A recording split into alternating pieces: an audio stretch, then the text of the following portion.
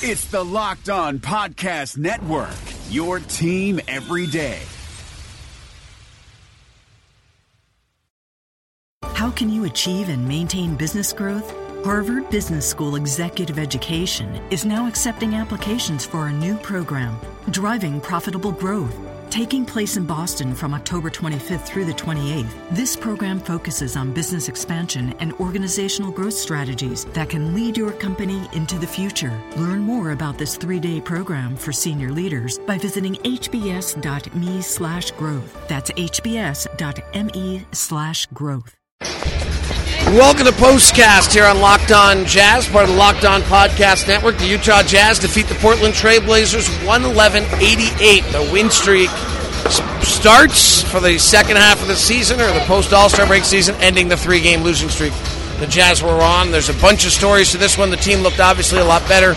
But the real story, I thought, was the defense of George Hill predominantly, but the whole team and the way they handled the guards of Portland. Well, I thought the second half they looked a lot better. I really thought there was a little struggle there in the first half, especially when the Jazz made substitutions, and they seemed to lose the little momentum and what things they had going in that first quarter.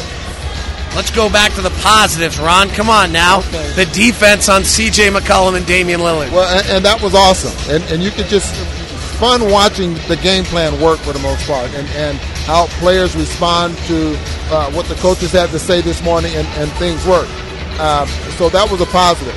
Those two guards are a nuisance for everybody that they play. They average 50 points a ball game between the two. They usually get up about 19 shots a game between the two. I mean, they shoot a lot of threes. But tonight, the defense, especially with Dante and George Hill, who I thought played very good position defense, staying in front of guys and forcing them to the help that they were, what they were trying to accomplish this morning. Well, they did two things I thought were great. They denied the ball a ton, so it was really, really hard for them to get the ball. The second one is we saw the Jazz played their big up higher, so when Dame or CJ come off the pick, they had to make an early decision about what they were going to do against that big, and the Jazz actually at shoot-around went through a whole game plan about, well, they're going to beat our big, and they didn't beat the big that many times. They did, and when they did beat the big, then the secondary plan of having the guy at the rim waiting was fabulous. And I thought it worked a lot better late, because you remember the first play of the ball game. I mean, they played the defense the way they wanted to play it perfectly, but Myers Leonard was the pick and pop person, and he knocked down a three. So the Jazz stuck with that. They didn't go away from it. It's just some force of those other guys to beat them and make the big shot. So that part of the defensive plan worked. And then we saw off the ball quite a bit with George Hill. We saw a little bit with Gordon, to the point where they were face guarding guys, not worrying a lot about what was going on behind them, but just keeping players like Myers, like Damian Lillard and McCollum from coming to the basketball, as they do so often. The other one that I thought jumped out tonight and that people will be talking about for a while was the play of Dante Exum. Yeah. He is not shooting the ball well, okay? So the negative is that he shoots the three poorly. His jump shot's 28%. He's got to figure out how he's going to be successful in this league, and we're beginning to see him learn that. It's not right now as a spot-up corner three shooter. It's a driver, a penetrator, using that size, that length, that speed, some of that agility that he seems to be regaining from the ACL, and attacking the rim smartly. He was terrific.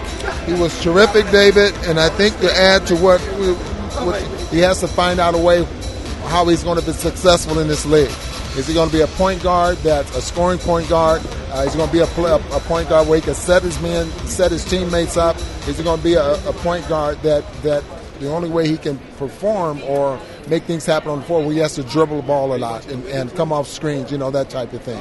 We saw a little bit of everything, I thought, tonight with him, especially with the ball in his hands, his ability to get to the basket. I think the next step of his game, and it's not just going to be from this part, what's left of the season till the end of the season. It's going to be over the summer for him to develop a reliable jump shot, not just a standstill jump shot looking at the basket. I'm talking about a jump shot off the dribble, a jump shot coming off screens. And then we'll know how good a player he can be in the league. He was 5th player picked in the draft. So there was high hopes for him, and I think there's still high hopes. Well, what we've seen in the last few weeks is all the things that made him the 5th pick of the draft again, and it may have taken this long. I said all year I'm not evaluating him until we're 40 games into the season, and it's right about that point, actually, where we began to see the burst again. We began to see the drive. We began to see the length. We began to see the explosion, the quickness. He's super quick. He can pick up the tempo in a game. He can get to the rim at a pretty fabulous rate. Does he have an understanding yet of how everything's going to happen? No, he gets caught. Does he see guys yet? He sees Favors and seemingly not many other guys yet. If they cut off that Favors pass, he gets in trouble. There's so huge steps for a second-year player who played limited amount of high school basketball, but we're seeing the flashes of talent that made him the 5th pick of the draft. And just think about Gordon. I mean, and what you're talking about here is knowing the next step of what's happening next, or what's happening if I go this way, what's happening. I mean, being a step ahead of what you're doing in order to not turn the ball over, shoot the basketball, or hit the open man, that type of thing. Instead of driving, getting up in the air and say, oh, hell, what do I do now? That type of thing. Then he become, I think, the point guard that he needs to be in this league. Hayward added 22, George Hill added 19, Joe Ingles at 18. The Jazz went 11 of 22 from 3 against a team that's 28th in the league at defending the 3-point shot. That's really where they were, where they made their difference tonight and finally started hitting shots in the second half, probably as they expected to. Ron, the Jazz sit here at the All-Star break at 35 and 22. What's your evaluation of the first half? Well, my evaluation is that we can see that this can be a team that can do some damage in the playoffs. And we still have a lot of confidence in this team, even though they've struggled here the last 3 or 4 ball games. Still have a lot of confidence in them. And I think the break is coming at the right time, definitely coming at the right time. And then maybe we can get George Hill can be totally healed.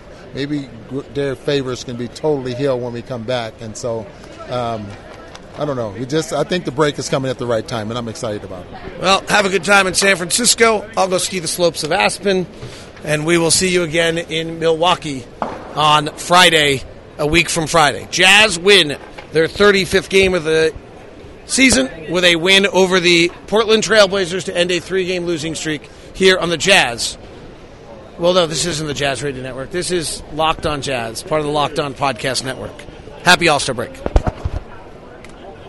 Hi guys, this is Josh Lloyd, host of the Locked On Fantasy Basketball podcast. The NBA is back, so that means that fantasy basketball is back in one form or another. We've got daily fantasy, but there's also some fantasy leagues with the resumption of play with these 8 regular season games in Orlando, and Locked On Fantasy Basketball is going to have you covered. It's not just for fantasy basketball though, because we recap all of the games across the NBA, so if you're looking for a broad overview of the action across the league every day, Locked On Fantasy Basketball is the podcast for you.